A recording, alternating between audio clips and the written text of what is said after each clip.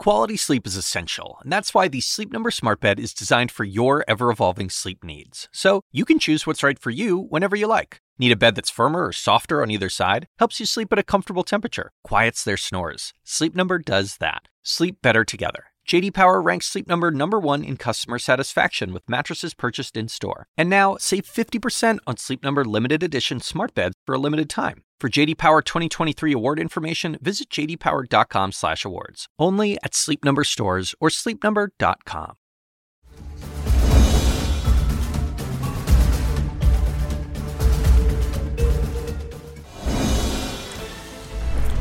All right, good evening to you. I am Sarah Sider, and this is CNN Tonight. There are significant developments in major legal cases involving former President Donald Trump and Hunter Biden. The U.S. attorney investigating President Biden's son is elevated to special counsel status after plea talks broke down and a possible trial looms.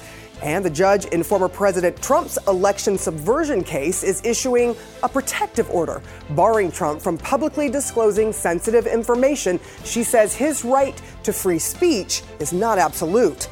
The extent of the destruction from the catastrophic wildfires in Hawaii starting to become more clear now. At least 67 people have died in Maui, and that toll is expected to unfortunately rise as more rubble is being searched. The wildfires damaging more than 3,000 homes. CNN is on the ground in Maui with the very latest reporting from there. And a moment in American history. 50 years ago today, hip-hop was born in the Bronx. Tonight, we celebrate this trailblazing art form that has changed America and the world. We had, say what? A whole lot of superstars on this stage here tonight. But I want y'all to know one thing. This is my house. And when I say whose house, y'all know what time it is. Whose house? Run's house. I want to again, my friend, not a...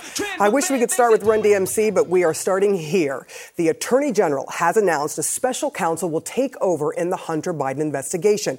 It's not someone from outside the system. It is the same Trump-appointed federal prosecutor who's been overseeing the case for 5 years now. This is all because the settlement both Hunter Biden's lawyers and the prosecutors had agreed upon in his tax evasion and gun charge case fell apart when the judge rejected it.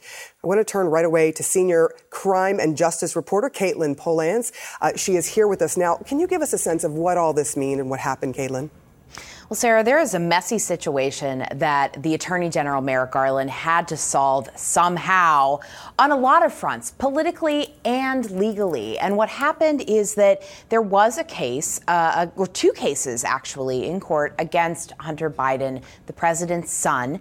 And those cases were on the train of having a resolution, right? There was a decision made from his lawyers and the Justice Department that they had a deal, that they had 2 tax misdemeanors and then a deferred gun charge that could go away, a felony, if he stayed in line. But all of that fell apart whenever that was presented to court, because both the judge started asking questions like, can you even do that with charges? And his attorneys went back to the drawing board after a recent hearing where he was supposed to plead guilty to these, but did not. And they reached an impasse where they couldn't work it out with prosecutors of the terms of the deal whenever they were asked to revisit it with the judge.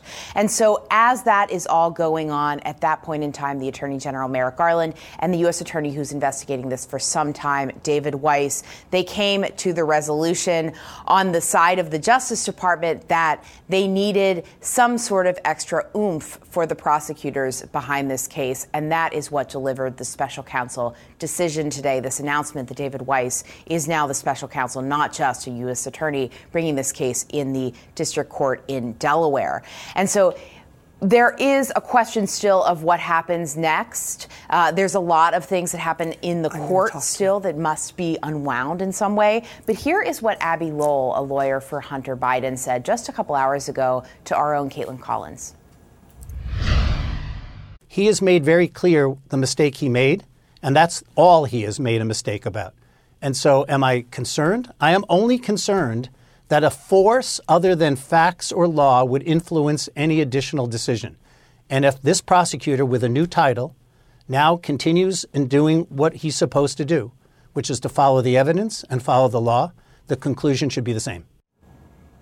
So we have a U.S. attorney who is now a special counsel, David Weiss, the third special counsel who is in existence right now working on an investigation. He's going to keep investigating and determining what to do with Hunter Biden. And so we are going to have to watch what happens there. We're going to have to watch what the judge says, what Hunter Biden's lawyers say in court, where this goes. It does create a situation where David Weiss has a little bit more power in that he has a little bit of distance from Merrick Garland and the Justice Department to make his own decisions in a way he wasn't particularly situated before. And also there's a mechanism where he has to tell Congress if there's any issues that arise. And he also has to write a final report that theoretically Congress will get to see about what happened with Hunter Biden and his investigation, all of the issues that the U.S. attorney looked at.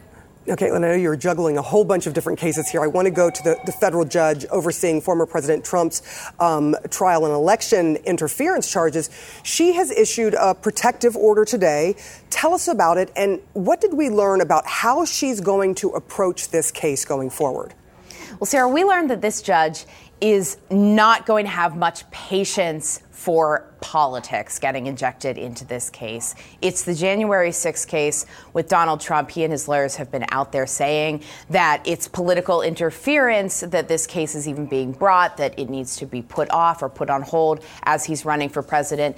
And this judge, Tanya Chutkan in the D.C. District Court, federal court in D.C. here, she says, no, I don't see any political interference. And also, we're going to move this thing along because when you look at politics versus the justice system comes first. That is how America works. That's how democracy works. That's how this government works. And so one of the things she said was that she is going to put some parameters around Donald Trump. He's going to have to follow court orders. He is a criminal defendant. She reminded him, even if his day job is being a candidate running for president. And some of those parameters are going to include things like making sure he's not sharing widely any evidence he sees, such as grand jury transcripts, or if he listens to recordings of grand jury or witness interviews of people who spoke to investigators, he can't disseminate that widely. He can't talk about it publicly.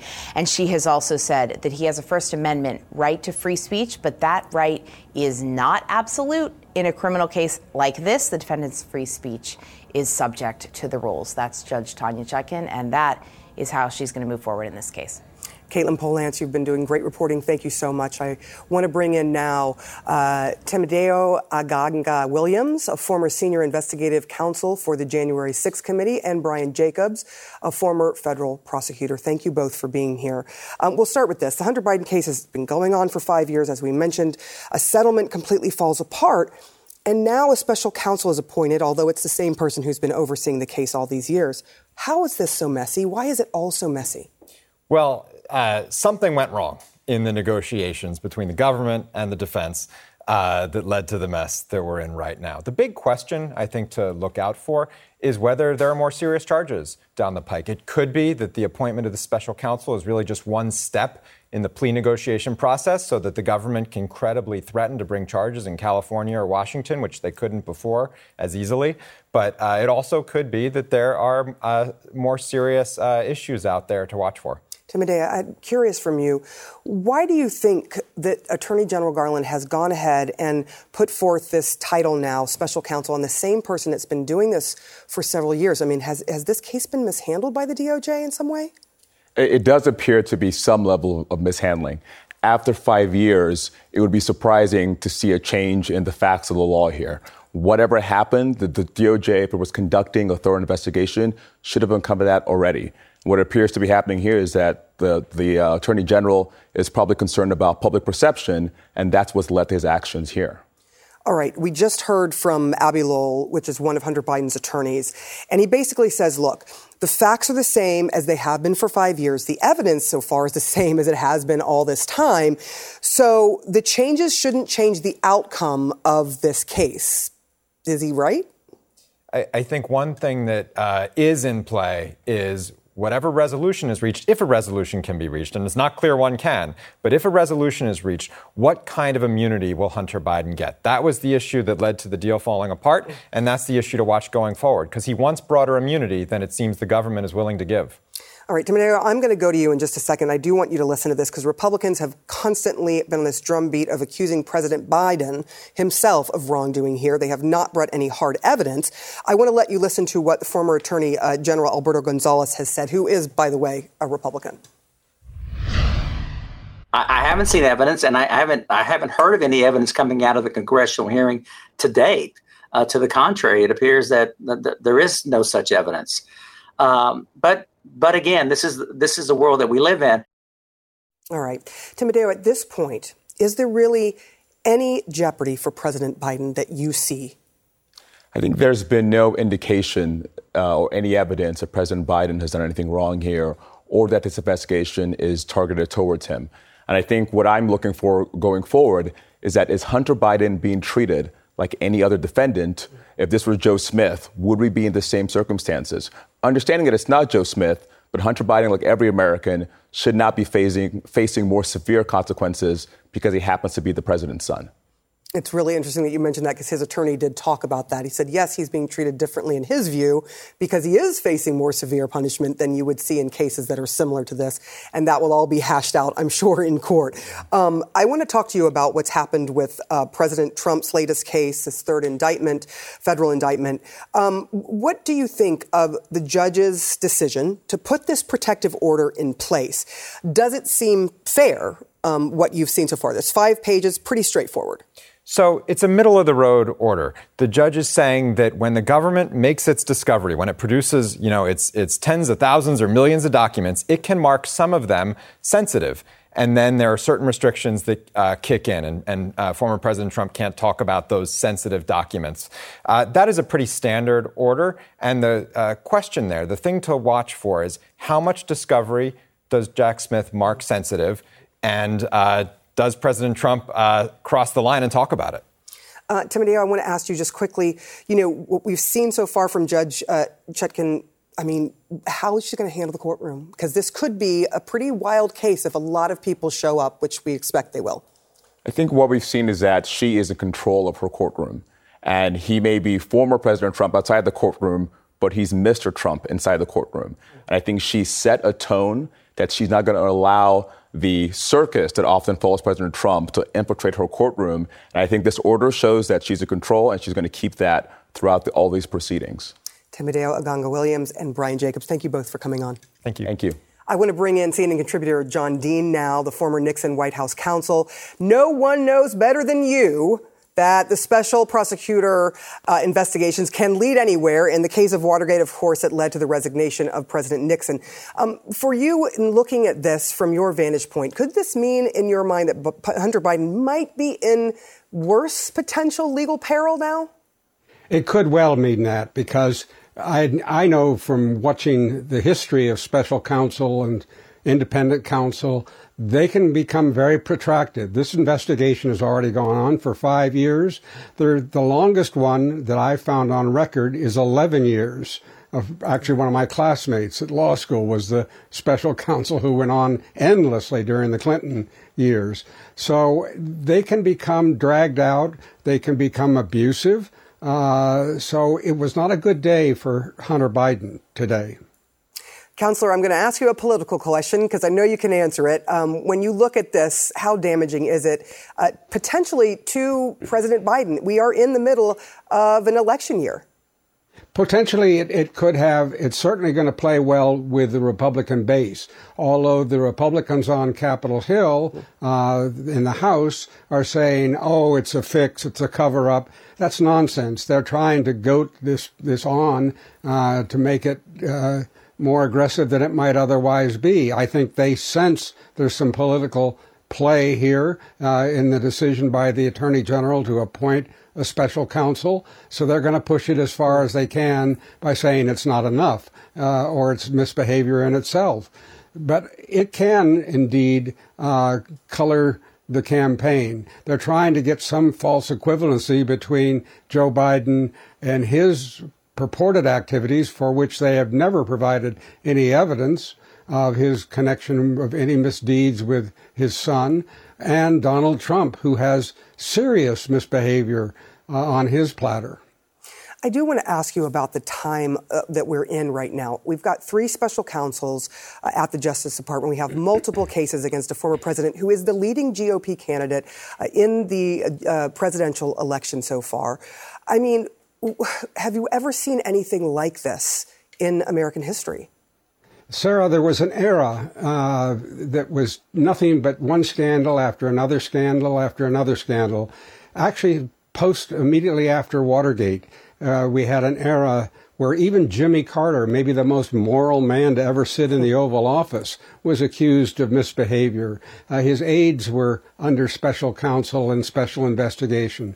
So yes, I have seen this. There was an era when there was an independent counsel statute that was appointed by a panel of judges. They let that lapse. Bill Clinton was the last president under it, and when the sunset provisions became applicable, they let it die. Both parties have been gored badly by it. So we've been here before, and it's never terribly productive.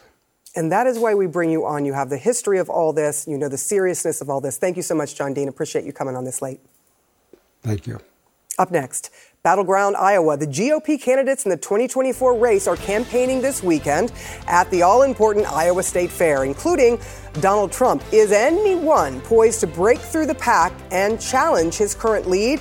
And one of my next guests has a new theory about the voters who could change the game this time around. Let's hear all about it next.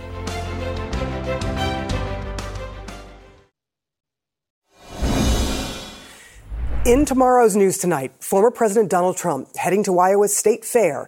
He's set to go toe-to-toe with Florida Governor Ron DeSantis as they both seek to gain support among Iowa voters. In a dig against the governor, Trump said he plans to attend the fair with Florida Republicans who have endorsed him over DeSantis. CNN's Jeff Zeleny was at the fair today and talked with Iowa Governor Kim Reynolds about where Trump and other candidates currently stand among Iowans. It's so early. People are paying so much attention to the national polls, and I can tell you it's just not reflective of kind of what I'm hearing from Iowans as I'm traveling around. You think there could be surprises over the next 5 or 6 months? There's always surprises. It's just that's part of the process. Joining me now, Mark McKinnon, Executive Director of The Circus, who's a former advisor to both George W. Bush and John McCain. You can always catch that great hat. And David Kochel, a Republican strategist and co-host of the podcast Highball Politics. He's attending the Iowa Fair, and you've been there every election cycle since 1988. That is serious commitment, David. Let me ask you. You know, it's a lot of corn dogs. Well, you know what? The corn dogs are good. I might have to ask you to bring me back one.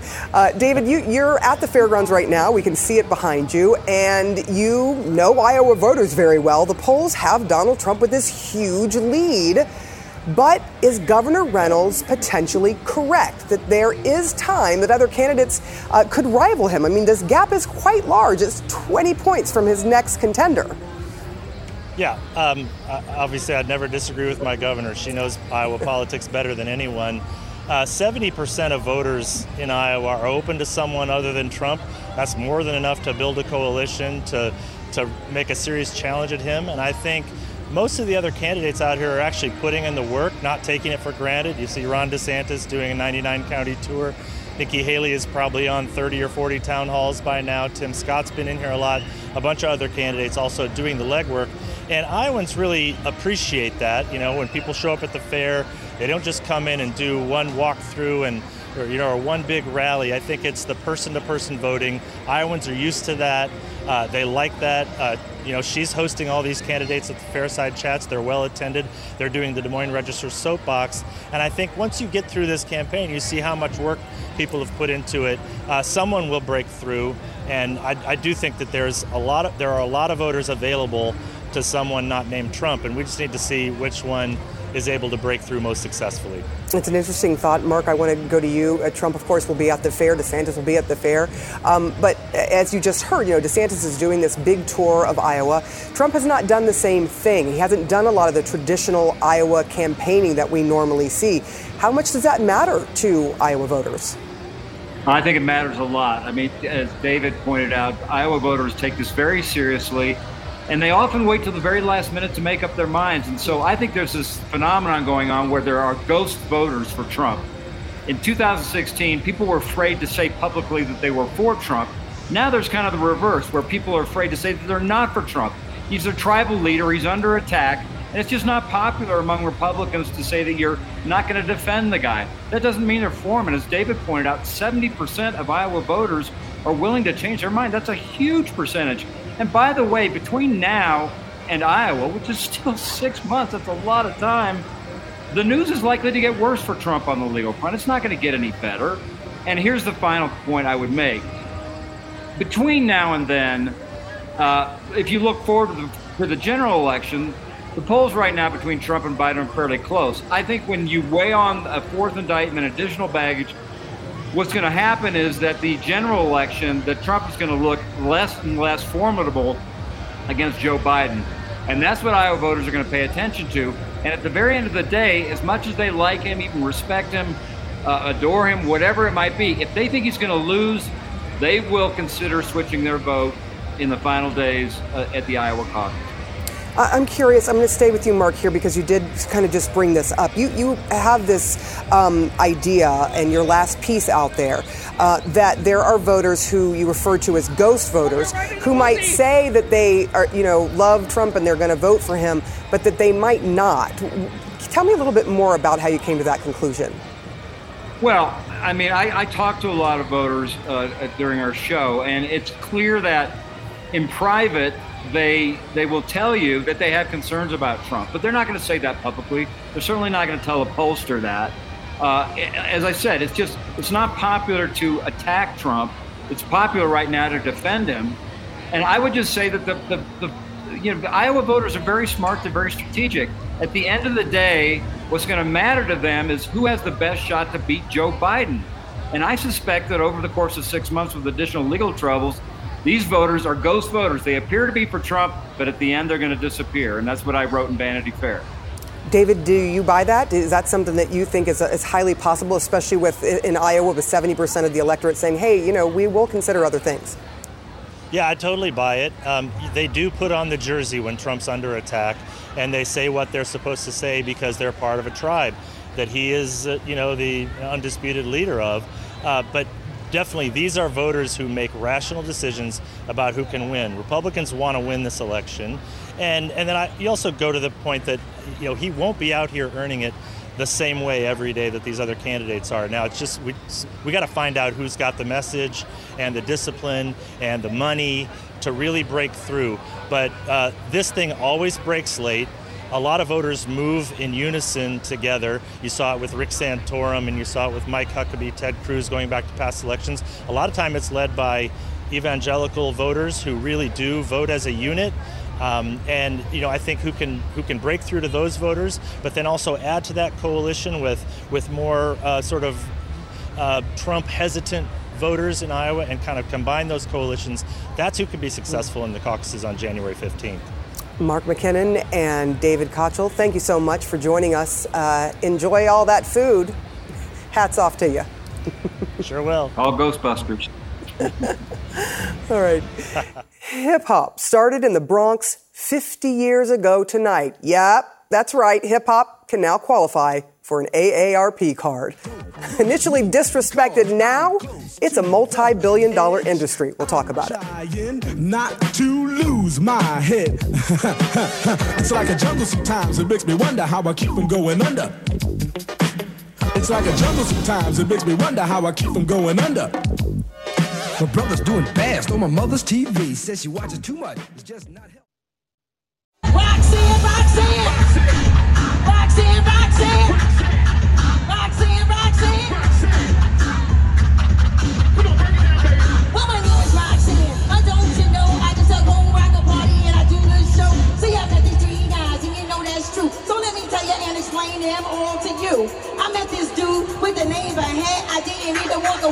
and give him the water. Then he got real mad. And he got a little tired. If he worked for me, you know he would be fired. His name is Bango, yes, that is cute. But he ain't got the money and he ain't got the loot. So why'd you have to make a record about me? R-O-X-A-N-N-D. Why'd you have to make a record about me? This is the day in 1973 that hip-hop was born in the Bronx at a house party. Now 50 years later, a huge celebration back where it all started. That was Roxanne Shante. You know, she was 14 years old when she started, by the way. She was performing Roxanne's Revenge at Yankee Stadium tonight. She was just a teenager, as I mentioned, when she created the first known diss track.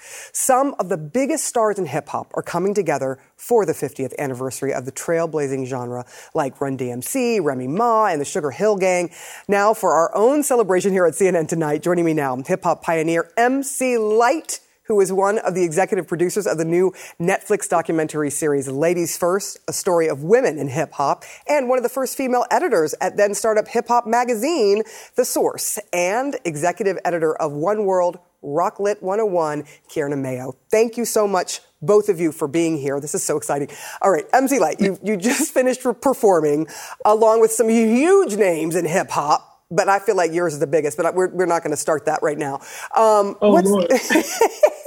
What's it been like celebrating 50 years of hip-hop? Because I remember when it was a genre where people just said, that's not music, this is not going to work, and look where we are today. Look where we are. I am just so elated, excited. It's almost as though hip-hop of all generations have gotten like a dose of rejuvenation. We have been so busy this year. And, you know, I've been busy, thank God. But with this year, it's been a lot of performance-based celebrations. And so even yesterday, we were at an event, which was fantastic. But we closed out the event and we went to 1520 Sedgwick, where hip-hop was born, where DJ Kool Herc was in the rec center, you know, playing music, hip-hop for the very first time. We went to that rec center. I met up with KRS-One and Curtis Blow last night to bring in, we had a vigil for hip hop and brought in the midnight hour there at the birthplace of hip hop. How else can you bring it in? It's just incredible. I want to ask you, Kierna, I mean, why has this taken the role it has in our society? It's huge. Oh my goodness. You know, maybe it's just as simple as the magnetism of Black and brown youth.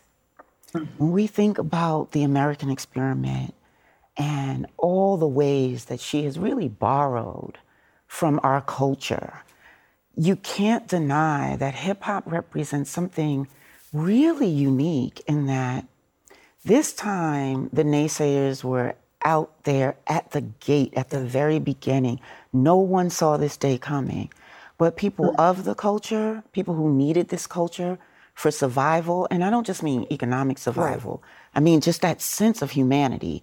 Because in the beginning, hip-hop was about validating ourselves. You know, so I don't know, it's just a really remarkable time. I think like Lyte, I've been getting all these calls. Of course, I'm not on stage with a mic in my hand, but having been someone who was there, having been someone who really appreciated this thing from day one, it's a wonderful opportunity to reflect and also interrogate, continue to interrogate. And that's what the documentary really does. MC Lyte, I know I said that you're an executive producer of this film that's featured in Netflix, Ladies First, a story of women in hip hop. I want to give a little look at this because I've watched it and it's incredible. Black women are crushing it in hip-hop right now. Dominating the charts, being the ultimate influences of the culture. We all winning at once in different aspects. There's so many fire women right now, like what? None of this came easy. We have come through a lot. We have stood back up, and we'll always keep standing back up.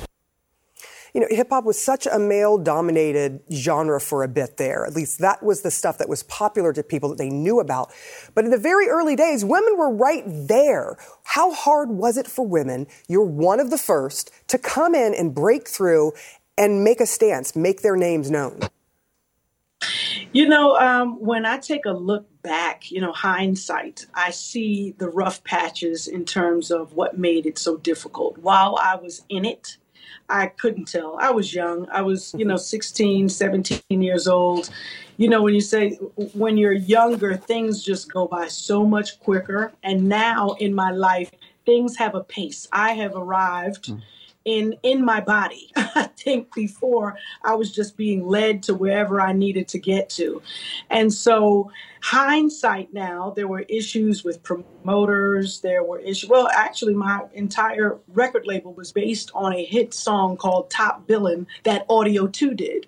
And because of their success, my management said, if you want Audio 2, you got to take MC Lyte. Oh, you want Audio 2 over here? You got to take MC Lyte. And so it was a way to get me in the door and then finally, make a name for myself. But it is difficult. Let's just be real. It's so many more things that we have to contend with that the men just don't. So I salute all of the women in any field within hip hop, whether it's journalism, whether it's photography. I know a host of photographers that are women of color who are not being asked to license their work. They're not going after them the way that they've gone after a lot of the people who were there who took the album covers. Many of them were not people of color. And so the record labels didn't give those types of opportunities to first women and then second women of color. And so there are so many women throughout this industry that I just want to take the time and salute because it is strenuous. It is a commitment that you have to put in to say that you want to do this. And it has to supersede the need for money. It has to be, as my sister here said, you have to love it. You have to want to be involved and also want to contribute something that is good. And good means something that can be used in a positive way.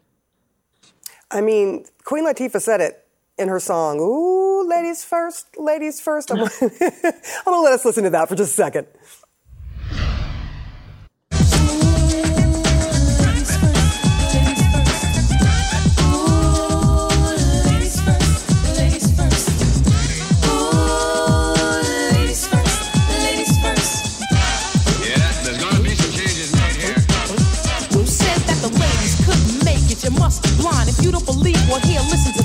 You cannot help but bop to that. You can't help but move to that. It's impossible. Your body just does it automatically.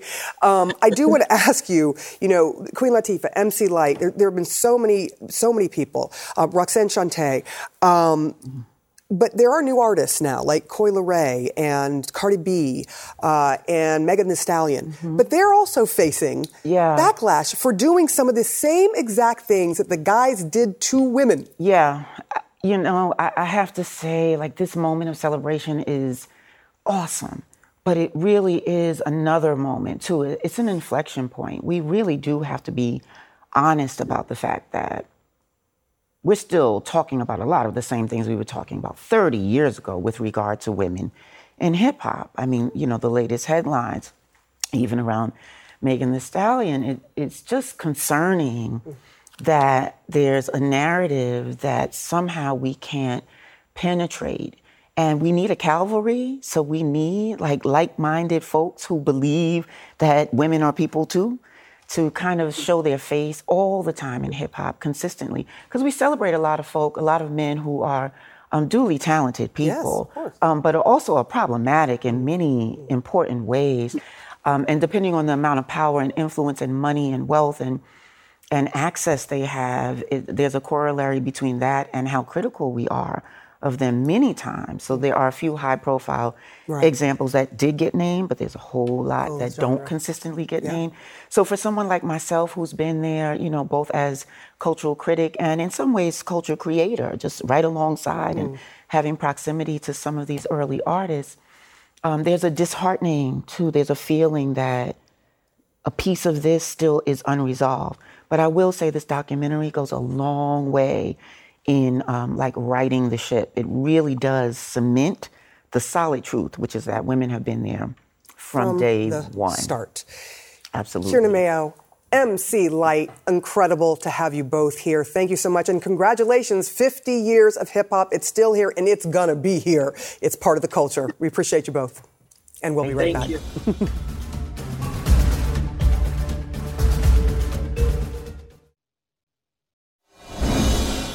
Burned to the ground, the devastation on the Hawaiian island of Maui is extensive. A historic town gone. The death toll from the wildfires rising tonight to 67 people, and that number is expected to climb.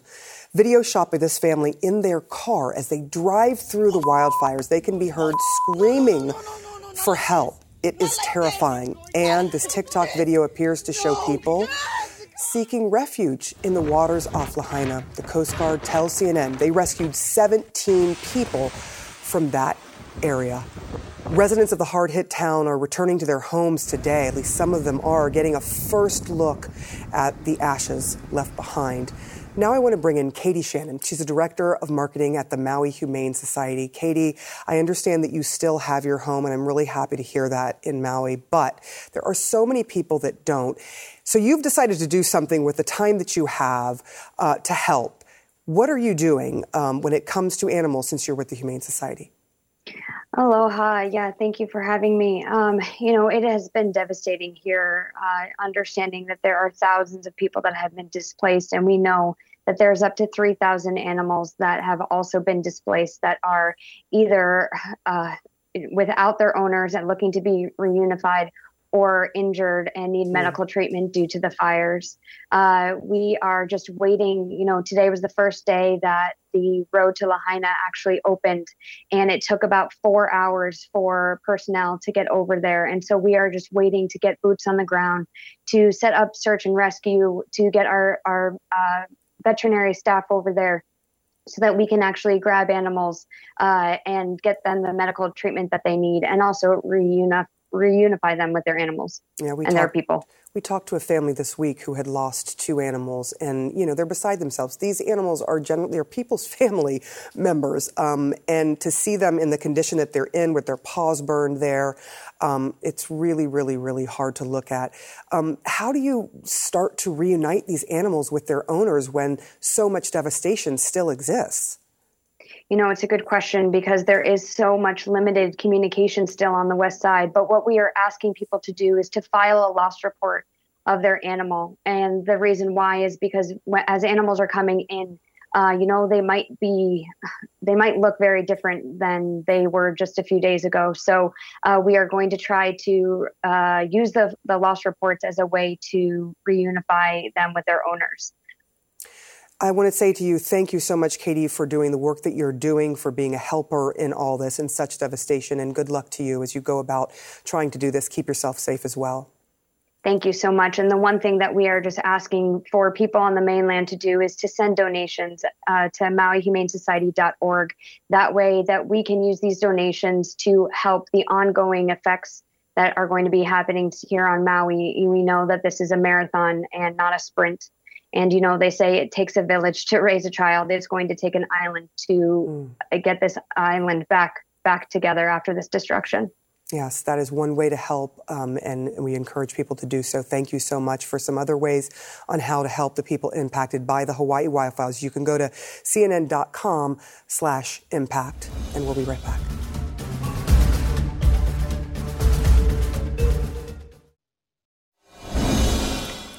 For many people living in remote areas of Ghana and West Africa, accessing medical care can mean walking several hours to a hospital or struggling to afford payment. This week's CNN hero saw firsthand the consequences of those barriers to health care and has since dedicated his entire life to bringing health care to remote areas. Meet Osei Boateng.